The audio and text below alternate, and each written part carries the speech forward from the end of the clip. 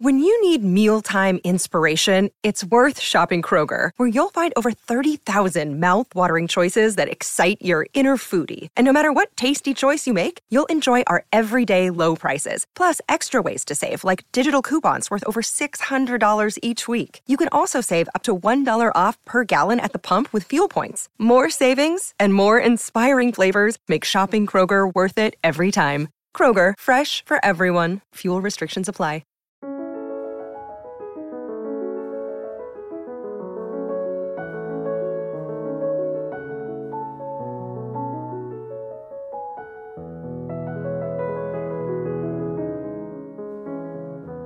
Episode 60, Life in the Carolingian Empire. Prologue, The Great Dance.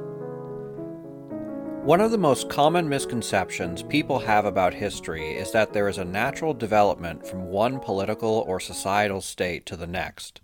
Marxist doctrine holds that societies begin as tribalistic confederations, advance to a primitive form of communal organization, shift to feudalism, then industrial capitalism, before inevitably undergoing a communist revolution.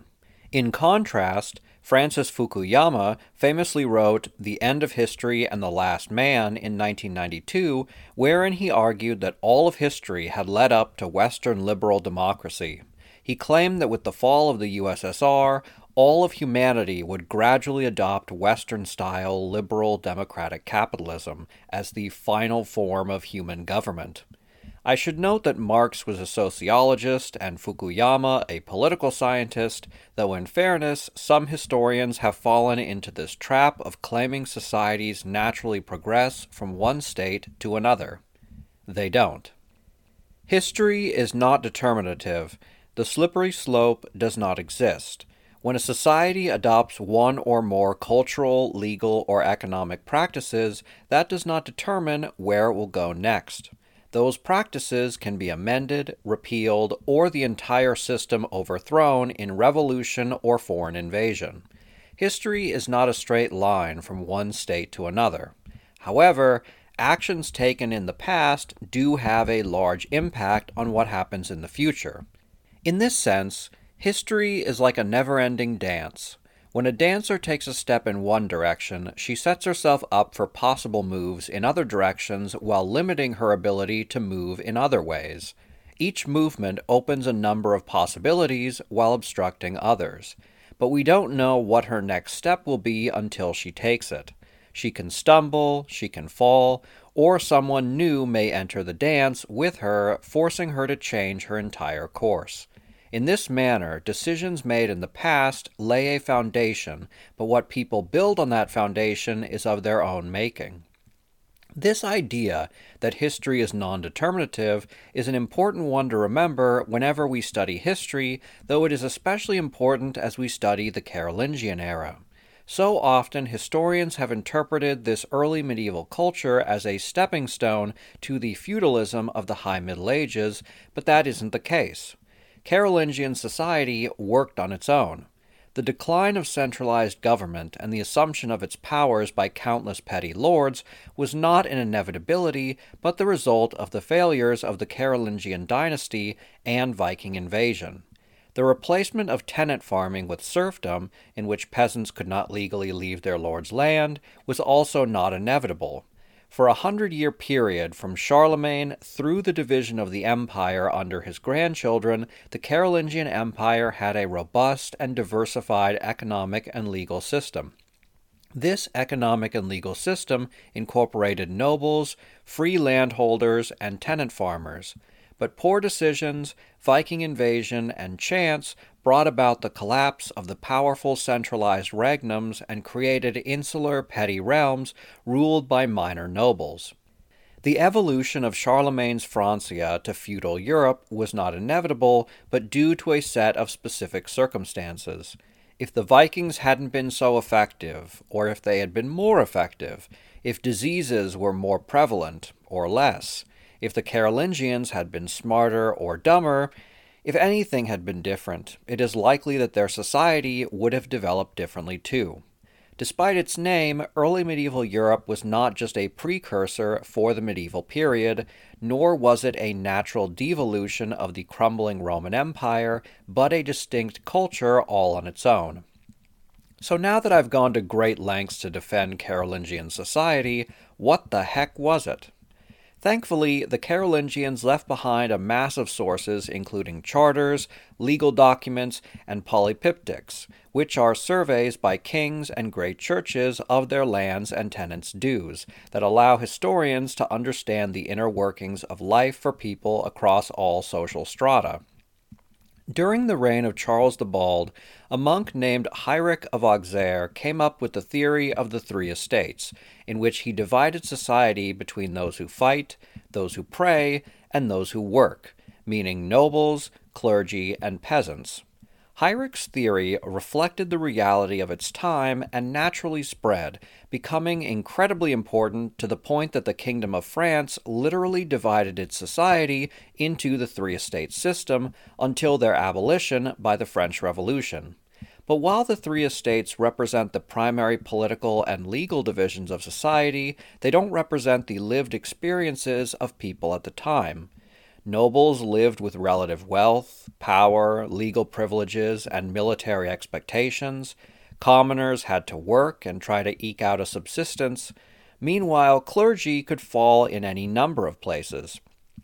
Bishops were nobles who controlled manors, cities, and engaged in politics. In contrast, individual monks or priests often experienced poverty like the peasants they lived amongst. In this episode, I want to talk about the lived experiences of the people of Francia, and the three estates division really doesn't help us in that way. Instead, I am dividing Carolingian society spatially between its three most important locations: the village, the manor, and the court. One notable absence in my list is the city. Cities did exist in Carolingian Francia, but they were a pale imitation of their Roman past. The largest city within the empire was Rome, which had a population of 50,000, down from its height of at least 1.5 million. Within West Francia, the largest city was Paris, with a population of 25,000.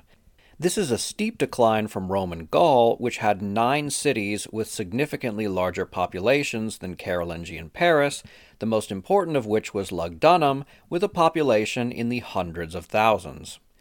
The Roman Empire had a sophisticated system of resource allocation from rural areas to urban centers, but this system cracked under the stresses of disease outbreaks, civil war, and foreign invasion.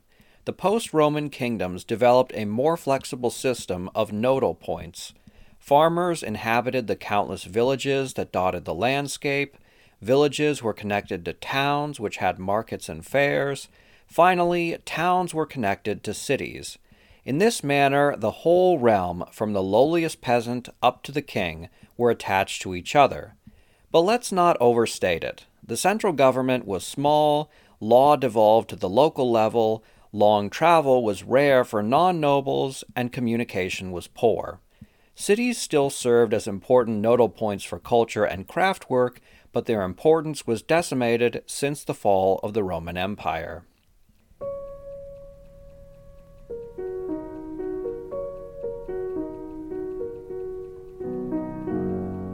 Chapter 1. The Village. To get a clear picture of the village, we have to remove the gray filter that Hollywood puts on their camera lenses every time they film a scene set in the Middle Ages. Villages were not dreary, colorless places where mud-covered imbeciles worked in their own filth while waiting to die of a plague. Villages had color. They were out in the countryside and naturally set amongst beautiful landscapes of rolling hills, valleys, and mountains, and always near a source of water such as a river or lake. All kinds of colorful plants defined villages, including crops, wildflowers, and weeds. Work animals like oxen, horses, and donkeys lived beside farm stock like chickens, pigs, and cattle. Most villages bordered a forest where villagers chopped down wood and hunted for game if the wood wasn't already claimed by a noble. Given all this, peasant villages were probably quite scenic places. Villagers were much smarter than how they're usually depicted. They were masters of their given trade, which was usually farming, animal husbandry, and some domestic skills such as sewing or simple construction. Peasants bathed regularly and cleaned their teeth, though tooth decay wasn't as big a problem given how little sugar was part of their diet. Peasants were often semi-literate and could recognize simple signs and keep deeds for themselves to pass on property to their children. Even as we recognize that villages were not dirt-covered hellholes, we must also not romanticize them as ideal, bucolic gardens of Eden, free of all modern problems. A local priest might offer some basic schooling, but otherwise education was non-existent. Infant mortality was high, and violence was more common than in modern society. People were impoverished and had few sets of clothes. Malnutrition was common, and medicine was not. The village was neither paradise nor purgatory. The village was where people lived, and living was their primary occupation. Villagers could only expect to subsist, which is strange considering how much the infrastructure had improved since the post-Roman period. Carolingian livestock were larger than their counterparts in the Merovingian period. The end of the Roman villa meant cash crops were rare, as peasants devoted their land to cereal crops. There was more manufacturing during this period as women labored in small workshops making clothes. The Carolingians built windmills to grind grain and iron plows to better till the earth. Finally, innovations in crop rotation led to more production. Despite all these investments and innovations, peasants experienced a food shortage or famine every 4 years, which was more than during the Merovingian period or the preceding High Middle Ages. Under Charlemagne, Louis, and his children, the central government was powerful and effective enough to tax the peasants. This incredible wealth led to the Carolingian Renaissance, though the poor suffered because of it. Village buildings were made near entirely of wood, except for the stone church. Houses were usually 10 to 15 meter long rectangular buildings with wooden supports on their sides. Auxiliary buildings were often fonds de cabane, which were essentially roofs built over holes in the ground. Houses were commonly crowded, as a married couple, their many children, and often their elderly parents lived together. Peasants often marked their land with a fence. Extending out from the houses were the farm and pasture lands. The area beyond that, at the periphery of the village, were the woods and areas for waste that came to be known as the mark. One interesting facet of village life was the phenomenon of shifting settlement. Over many centuries, people abandoned some houses and built nearby, effectively moving the town. One notable settlement along the Rhine moved 0.5 kilometer over 4 centuries, which doesn't sound like much, but imagine that your city literally moved, not expanded, moved. Peasants had few sets of clothes which had to be regularly washed. These included a basic linen shirt and leggings made of strips of cloth, a hood, and loose garment. They also often carried knives for personal protection.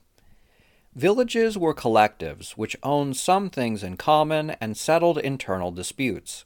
Wealthier adult men were lead witnesses or had titles such as judge or hundredman. These were largely informal and may have been chosen through elections. Rarely, counts or dukes imposed their own men on localities, which usually led to tension. Informal representatives from villages were sent to talk with local lords. Unlike in the High Middle Ages, Carolingian landowners were legally equal regardless of how much land they held. In this period, privilege came from royal patronage, not wealth, though the two often went hand in hand. Wealthier landlords showed up on more witness lists, so they were informally more powerful but not institutionally. The poor, known legally as paupores or paupers, were often not defined in economic terms, but poor often meant socially disadvantaged vis-à-vis the powerful. Royal protection extended to paupers as the central government tried to teach aristocrats how they should deal with their vassals to maintain peace and ensure a steady flow of taxable wealth. Paupers could engage with local courts, though they usually didn't win, as the people who ran the courts were closer to the elites. Moreover, cases were determined by reputation.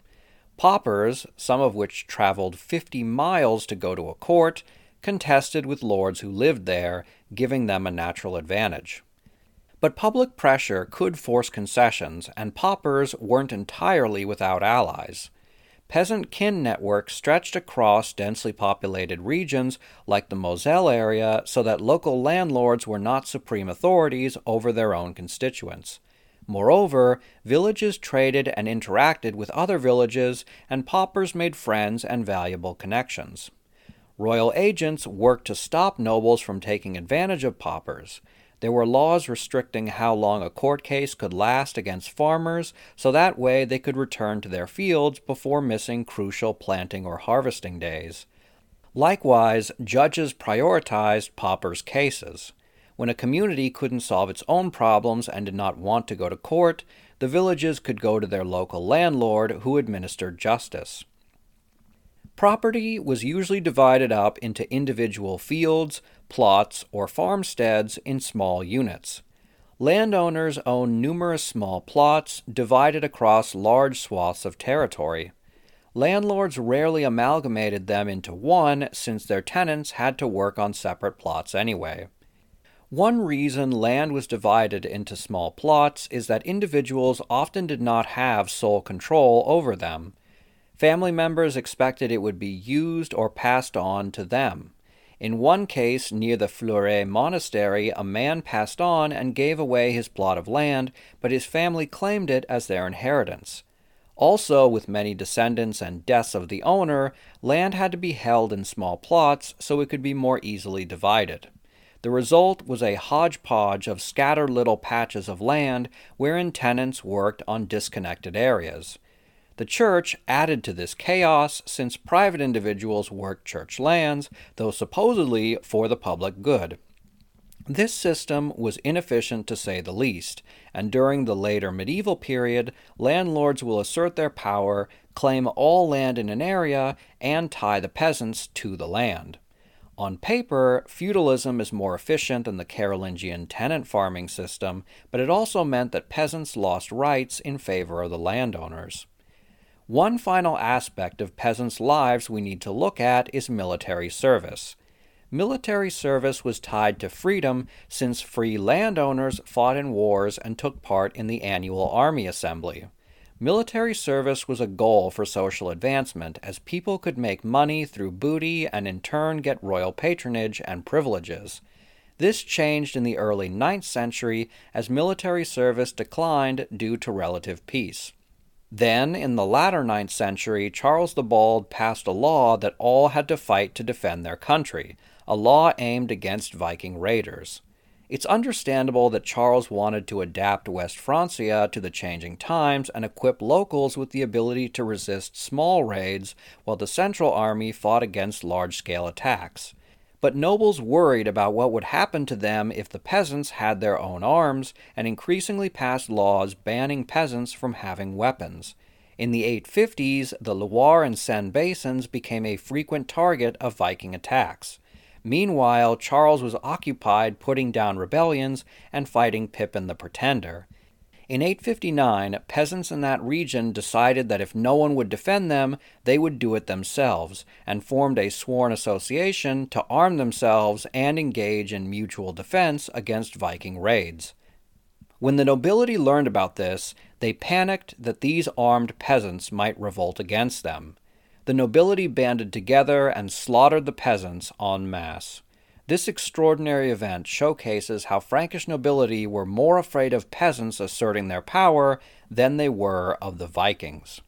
Hello, it is Ryan, and I was on a flight the other day playing one of my favorite social spin slot games on ChumbaCasino.com. I looked over at the person sitting next to me, and you know what they were doing? They were also playing Chumba Casino. Coincidence? I think not. Everybody's loving having fun with it. Chumba Casino is home to hundreds of casino-style games that you can play for free anytime, anywhere, even at 30,000 feet. So sign up now at ChumbaCasino.com to claim your free welcome bonus. That's ChumbaCasino.com and live the Chumba life. No purchase necessary. VGW. Void where prohibited by law. See terms and conditions. 18 plus.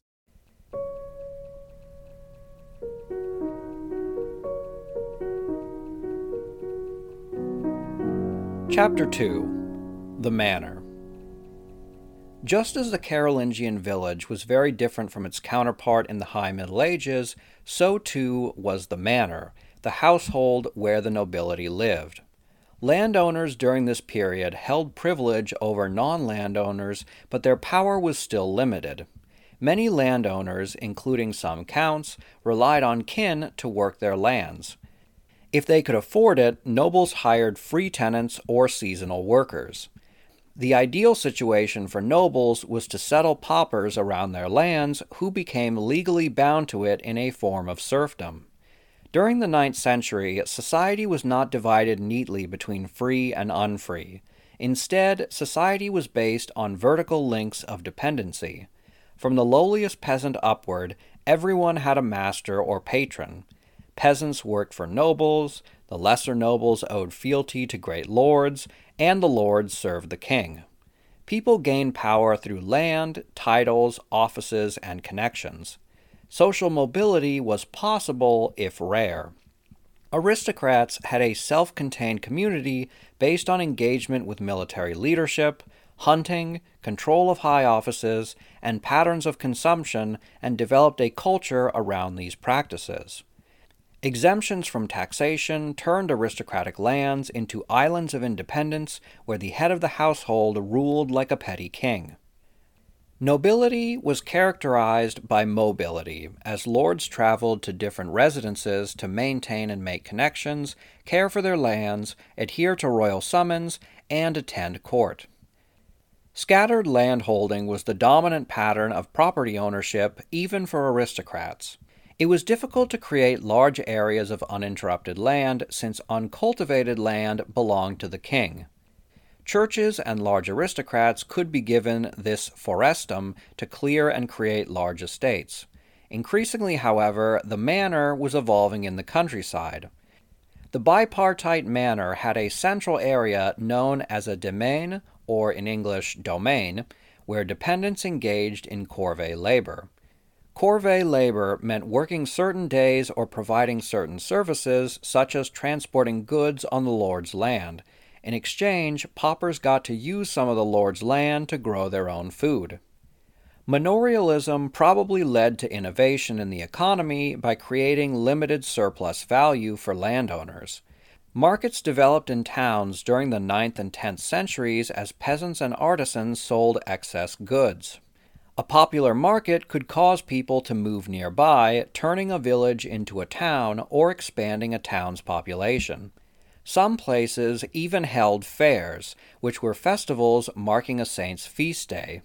Fairs included entertainment and feasting which were sponsored by the city government, wealthy elites, and later artisans groups.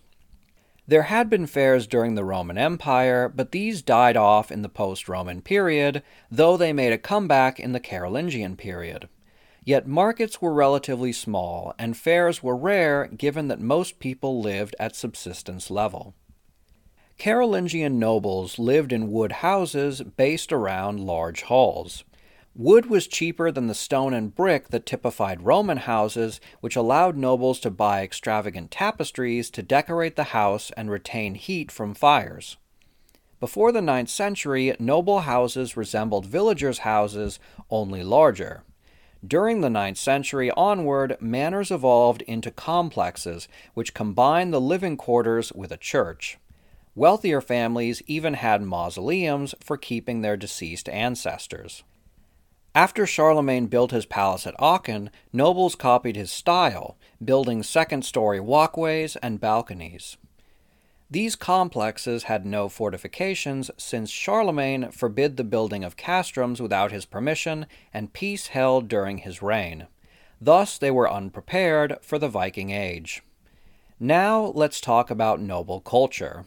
Terms used to describe nobility tell us about how they thought of themselves. Nobles believed they were morally superior to commoners.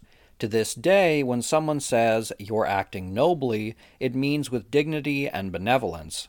The worst insult the nobility could level at each other was to say they acted like peasants or serfs, kind of like how today, when a person is impolite, we call them low class. Charlemagne once said that a peasant who kills his lord is worse than a pagan. But nobility wasn't just about individual conduct.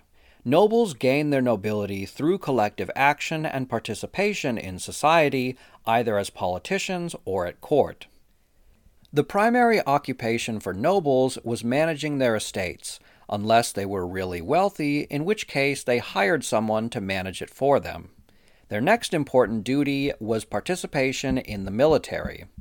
Nobles maintained their arms, engaged in drills. They also enjoyed rough horseplay. Famously, in 864, Charles the Bald's son was fighting with friends, and one hit him with a sword that penetrated almost as far as the brain, reaching from his left temple to his right cheekbone and jaw. The other youth was never punished, as play fighting was normal. Charles also had his mounted warriors play a war game in which two horsemen charged at each other and barely avoided contact.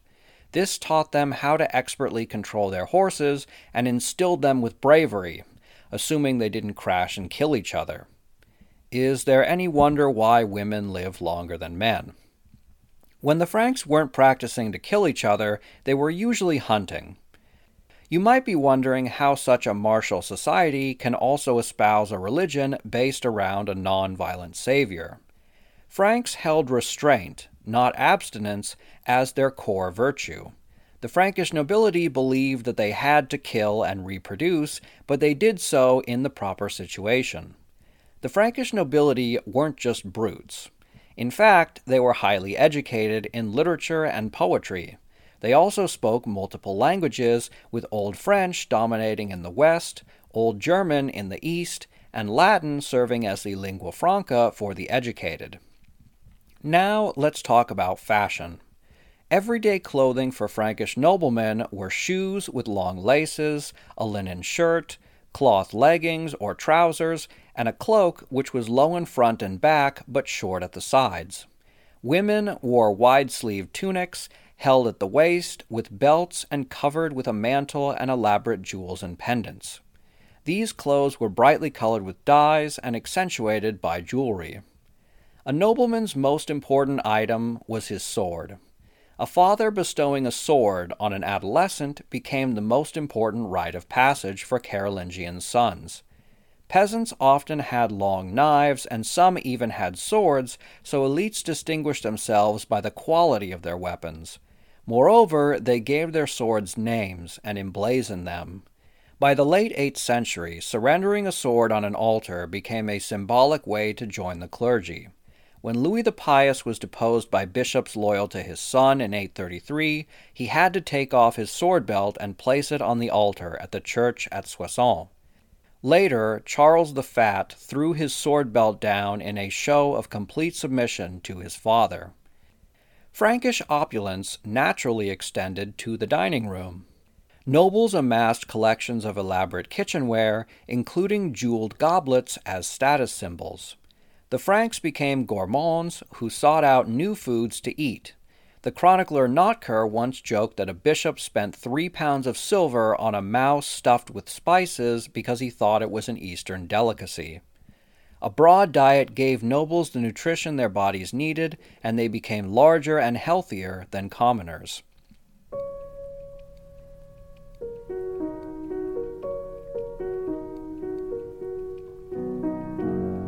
Chapter 3. The Court. The Carolingian royal court was the center of the empire, organizationally, politically, and culturally. Court was where the king hosted aristocrats and clergy. By gathering important persons from across the empire, the monarch could coordinate and patronize them.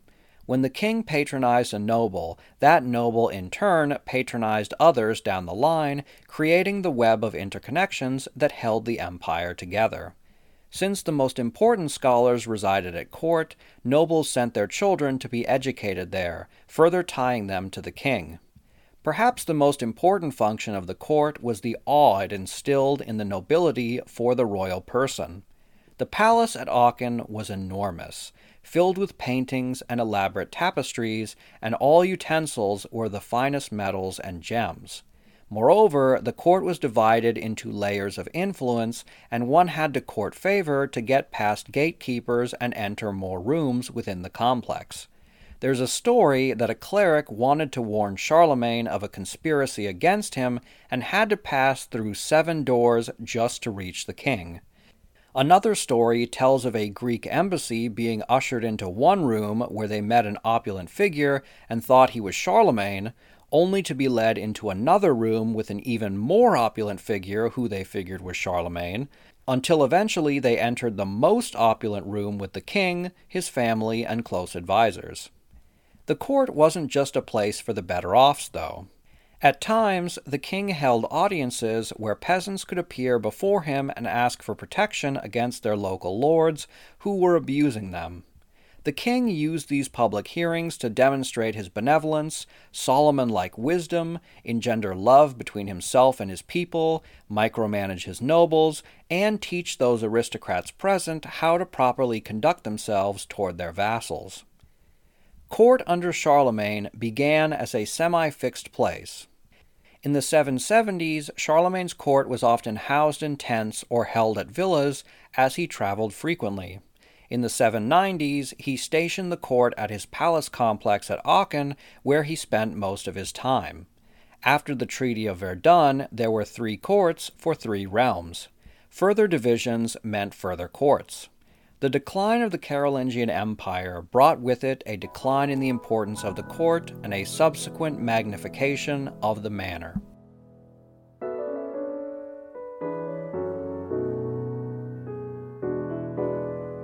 As always, donations keep the podcast going, so if you would like to make a one-time donation or become a patron, please consider doing so.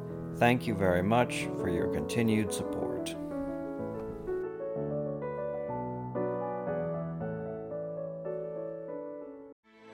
Grand Canyon University's RN to BSN online degree program makes earning your bachelor's in nursing possible. Balance online coursework with local in-person clinicals to position yourself for potential leadership opportunities in the time you have from wherever you are, leaving room for what matters. Achieve your goals with your personalized plan and team behind you. Find your purpose at Grand Canyon University. Visit gcu.edu.